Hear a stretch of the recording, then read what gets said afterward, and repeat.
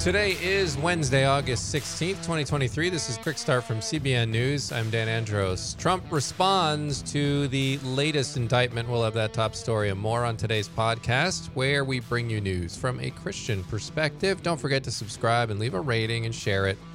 You can email us. You know the drill, quickstartpodcast@cbn.org. Joining me to get through the news of the Cray, Billy Hallowell and Trey Goins Phillips. What's up, gentlemen? Happy hump day.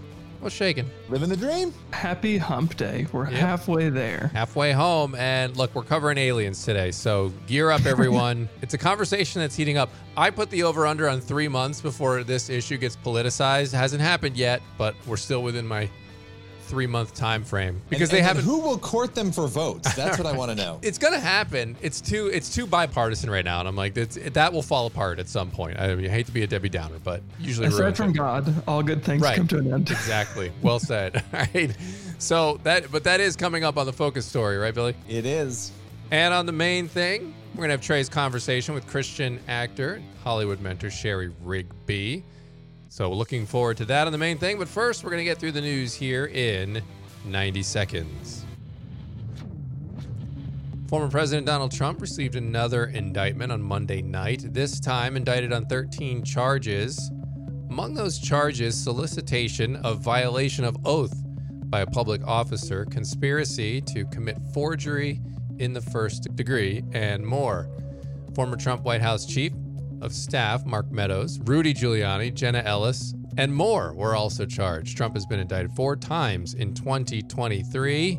Trump responded to the latest indictment and called the prosecuting DA corrupt and accused her of stalling her investigation until the election season in order to conflict with his re-election bid. Why didn't they indict 2.5 years ago? Because they wanted to do it right in the middle of my political campaign, Trump said. Some of his allies in Capitol Hill are also speaking out. House Speaker Kevin McCarthy called the move, quote, a desperate sham, end quote. And Michael Orr, the retired NFL offensive tackle, whose story was the focus of the 2009 hit movie Blind Side, he's alleged now that it was all a lie and that the family lied to make money off of him. You can read that story and more over at cbnnews.com. So a lot going on. Obviously, the latest Trump indictment, the debate going back and forth on that. You can read the latest there at CBN as well. I found this Michael Orr story really, it's kind of sad on all fronts, guys, because it was such an inspirational story at the time in 2009. You have somebody helping someone struggling as a youngster with a dad who wasn't in the picture and a mom who was addicted to drugs. This family took him in, but now there's this fracture here in a lawsuit, and both sides are telling a different story. Yeah, it's hard. We really can't have nice things, right? I mean, That's a movie that, Sandra Bullock won the Academy Award. People were praising the story, and, not that every part of the story is diminished, but it kind of sullies it now at this point. And but beyond that, I was thinking about the relationship between the family and him, and even the way that they were talking, as you were sort of reading through what the comments that were being made, you could tell there was a real relationship there. So it's just, it's a heartbreaking thing when these things go public. Yeah, no, it is a sad story. And I never really like when nobody likes these kinds of stories, but when both sides are telling something different, because then it just seems like it's kind of like a TMZ-ish drama story. And even if there's one side who's completely right and one side who's completely wrong, but I think this is more nuanced than that. But even if it was that kind of a story, you still end up feeling badly for both sides because they're human beings, right? These aren't just headlines. These are people whose lives are going to be impacted by it. And it's also hard to know the motivations. I mean, we're all sinful, broken people, but these stories often kind of lend themselves to be this person is completely bad and this person is completely good. And the reality is usually somewhere in between. And it just makes me feel for everybody involved because, it's a family. These are people who have feelings and have intentions that may have been good, may have been bad, but yeah, it's tricky to navigate stuff like this. He ended up becoming a very successful NFL player, had a very lucrative career. The family that brought him in, very successful family with business and everything else. it feels like a waste, this great story that ends up right now with a broken family. So, I mean, I'm praying that there's just some sort of reconciliation there and that they figure out what actually happened and whatever differences they have. Maybe there can be. That's a story I'd like to see happen in a couple years or sooner if possible. But how about they reconcile and get back together again? That would be something America needs. It seems like a pretty provable case too, because you have the family saying, to get into the practical pieces of this, everybody divided the money equally, including him. If that's true, that part seems pretty solvable. I think, some of the other elements of the legal standing, it had me asking questions about his NFL career and all these other things too. How did that play into all of this? I don't know. I haven't read the court document, but it really, I hope what you hope, there's reconciliation no matter what happened here. Well, and I think it's sad too that this kind of story just highlights the problems with social media and the fact that it preys on our basest instincts, I think, as human beings. Because even like right now, Sandra Bullock is trending on Twitter. All these people are trashing her and saying her Oscar needs to be taken away from her because she must have known what was happening with this story and she agreed to do the movie anyway. It's like, come on, when does the line, where do we draw the line on the number of people we drag into this and ridicule without actually knowing the story? And as believers, obviously, as both of you said, our ultimate hope is, of course, reconciliation, and hope to see that sooner rather than later, as you said, Dan. Yeah. I mean, because you don't want people to be discouraged from helping others, right? Because that was, at least initially, that's what it appeared their motivation was. And we can't know everybody's hearts, but that's what it appears their motivation was. I mean, they couldn't have known that he was going to be an NFL player or whatnot. For it to end this way, it's sad, and hopefully there's some reconciliation there, and we'll definitely be praying for that. All right, now we're going to do a smooth transition over into aliens. So, do they exist? Well, Billy sat down with an astrophysicist to discuss, so let's hear a little bit about what happened here. Well, we're going to solve the whole debate discussion right now on just quick and easy. There we go. This is really obviously a big question right now. And it used to be sort of relegated to the conspiracy enterprises, right? This was not something that was in the mainstream, but now we've got scientists, academics, we have people in Congress talking about this. And we sat down with Dr. Hugh Ross. He's an astrophysicist and he's also an apologist. He's a Christian. So he's an interesting person because he likes to look at the science of things and he's a trained scientist, but also to look at things through a lens of faith. And so it's interesting, when I was talking with him, he said, look, I became a UFO expert, but not on purpose. And that quote just made me laugh, but he started talking about how he was an amateur astronomer. He became a professional astronomer, and he ended up in a position where he was working at universities, and they would put him in charge of any sort of claim of UFOs, of, aliens. He would go and sort of investigate that and look at it and see through the lens of science if it was possible. And he concluded, and this is his belief, that 99% of what people report as UFOs, he can actually explain it naturally. It's either a hoax, a government, military activity. There's some explanation that is natural to it.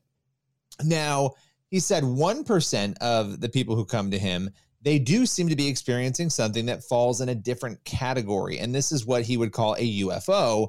But it's really fascinating when you sit down and talk with people like Hugh Ross, because his belief is that you're not dealing at all with actual aliens. These are not aliens. They're not spacecrafts, that there's not a physical thing happening in our realm. He believes that this is entirely spiritual and that this is happening in the spiritual realm. And, not to oversimplify his position because, it's a little complicated, but you can read about it over on FaithWire and CBN. But he believes that the spiritual is crossing over into our realm. Very interesting. Why do you think he believes aliens might be sort of demonic in nature?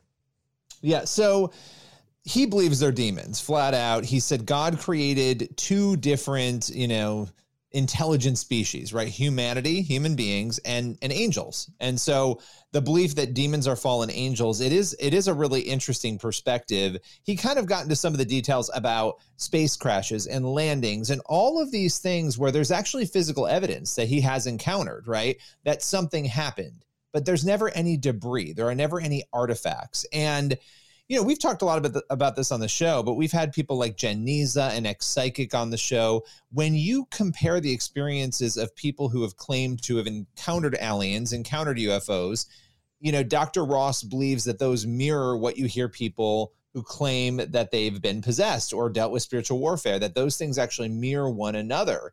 And so that's one piece of the puzzle. But the big thing, and I thought this is really interesting, no matter where you stand on this discussion or debate, in the states and countries where the occult practices are the highest, those are the places where there's a higher incidence of claims of alien encounters and UFOs. That's interesting. So he believes there's a tie between those things, obviously, and that people are experiencing spiritual manifestations. That's very interesting. What are some of the more compelling arguments he's made on that front?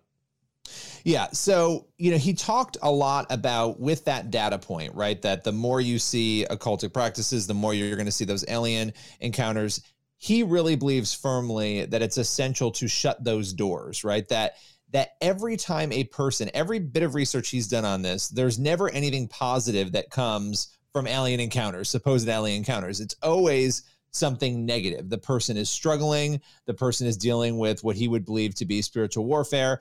They believe they're dealing with aliens, obviously, right? This is what culture's obsessed with. We're pulling away from God, and yet we're moving closer towards the idea of aliens. Right.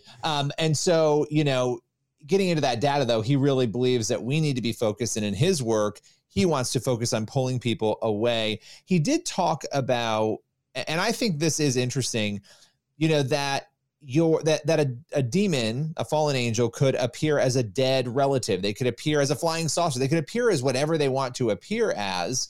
And when you look at scripture, what it says about angels, it is interesting, right? You might entertain angels and not even know it. That would indicate they could take the form of a person, right? So as you dig into some of that, it's very interesting. And it is, it's really compelling. What are some of the online chatter that we're seeing around this? Because I've seen my share of people debating this. Does it impact our faith?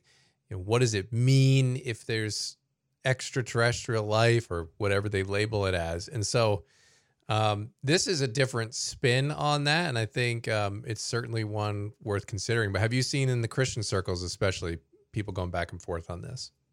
Yeah. Some people have said, what does it matter? Some Christians would say it doesn't matter at all. God could do, which is true. God could create whatever he wants to create. There could be other species out there, other creatures out there that God made. But at the same time, that counter argument of culture is so confused. This is another form of confusion, right? If you go to a Ouija board, and some people think the Ouija board can't do anything, but let's say you go to a psychic or a Ouija board and you're asking for help, the demonic presents itself as a dead relative, potentially. It presents itself as something else. And so it is an interesting, whether it's true or not, and whether he's right or not, it dovetails, with that ideology of tricking humans into being turned away from God. And so there's a lot of that kind of chatter back and forth on this. Again, is it physical or is it just spiritual? And I hadn't really heard this argument until I sat down with him. So yeah, definitely interesting. You've at least got to consider these possibilities. I would think this is somewhere we can all land on as Christians to consider the spiritual realm, and that it's not just, it didn't end in biblical times. I was telling Billy, my pastor just did a sermon on 1 Samuel, I think it's 28, with the witch of Endor, and Saul, God's just basically departed from Saul. He's not talking to Saul anymore, and Saul panics. And even though he had removed all of the mediums out of that area, then he goes, "Are there any mediums left?" And then he goes and finds this medium, and then he ends up seeing Samuel through this medium. So that sort of stuff happens in Scripture. And so I think we can't dismiss it out of hand, right? That even if it's through aliens or whatever, mediums, that we have to consider it at least as a possibility. Yeah, I think this potential for it to be spiritual warfare is fascinating to me because it's not an angle that I had ever actually thought about. But I think there definitely seems to be some veracity to it because, as you said, Dan, this is stuff that's talked about throughout Scripture. And I think as a culture now, I don't know if it's just because of technology, or the further we get removed from kind of trusting in like witch doctors as a culture, and we've moved past like using that kind of stuff as a civilized culture. So maybe because it's not as accessible in our minds, we don't think there's any truth to it. But the truth is that we battle not against flesh and blood, as scripture says, right? Most of, or all of the battles that we face have a spiritual component or are completely spiritual. So the possibility that this could be another form of the enemy trying to attack us or get to us through spiritual manipulation is why not, right? Yeah. I could believe that as being true. All right, well, we're definitely gonna keep this one on our radar, Billy. I know you'll have many updates as little green men appear on the earth in the future. No, I mean, all kidding aside, it is something we'll certainly keep on the radar. So appreciate you bringing that one. We're gonna head now over to the main thing, and Trey had a conversation recently with Christian actor Shari Rigby, and talked about her new movie, Divine Influencer, the spiritual root of the problems social media has revealed in our society, and how she works to empower women to create God-honoring entertainment in Hollywood. That's today's main thing. We've turned this phone, this device now on ourselves all the time, whether it's a selfie or whether it's we're eyes, mind in a cell phone. I mean, it's really what rules our world day in and day out. Something that I think our culture has done a horrible job with social media is we've turned mirrors all on ourselves. Exactly. Right? We're so self-centered, and that ends up with a whole slew of other problems, right? We end up being super self-conscious. Our self-esteem goes way down. Yes. There are so many problems and toxicity, I think, that's come with social media. Mm-hmm. So I think talking about these issues in a way that really connects with people, which so often is entertainment, right? Right. Tell me about that and why you think it's important to tell this kind of story in this culture. So often what it's doing is it's contributing to this crisis that we have in our culture. And so they just released a statement, actually the government, which was really surprising, that they said we are starting to see the highest rate of suicides among young women in the world that we've ever seen. And it's the first time that they're starting to really recognize the side effects that social media is having on our youth. And so we are really facing an identity crisis. We're facing a culture crisis. And so I think, why would we not, though? Yeah. You know, when God says, serve me first and serve others second, and here we have a world that's all about serving ourselves, why would it not become a crisis in our culture? Yeah. And so I think this movie is really specifically to deal with that. You know, the nice thing about Olivia Golden, though, is that she's a really likable character, and there's a lot of people that are out there in the world influencing that are not likable characters, and they're doing despicable things. But I think for her influence, really, we start to see it unravel, and then ravel back up, but come back together again in a God-honoring way. And so I think that's what our culture needs as well, is it's unraveling. We're watching this crisis, and hopefully we'll start to see the shift change, and we'll start to see people realize, no, I'm completely lost. I need God first, and I need to be serving others, and it needs to be about other people and not myself. Yeah. Something I think is so fascinating about your work is you're not just an actor, you're not just in the industry, but you're also using it as a ministry tool, as a way to reach people. Tell me a little bit about that. Was that a motivation you always had, or is that something that developed over time? Yeah, absolutely. That's such a great question, because the Women in My World is so connected to me, and that's that organization, the Women in My World. And when I went to Hollywood back in 2009, I thought, okay, God's calling me to Hollywood. I'm going to be this massive superstar, you know. And and He's done so many things in my life. But what I realized really quickly as I was sitting in this little acting class is that as God was speaking to my heart, He said, no, you're actually here for my women. And so what I realized in that moment is that women and men, but they were losing themselves in Hollywood, in this world that is all reflective of ourselves, the images upon us. And so the Lord told me, bring women into your home, praise my name first, and then pray. And so I went from 2 to 25, now a couple hundred. And so our mission has shifted a little. We started out where we work with the discipling and shepherding and mentoring, where we really started talking about talents and gifts. We started talking about identity, who is God, the attributes of Him. To now also, not only do we do that, but we now became a nonprofit in 2021, and we now actually financially support. We give resources to women to actually place them on the job in entertainment and media. We actually believe that if we want to start changing the culture for faith, family, and freedom, we need to actually build the influencers from the bottom up.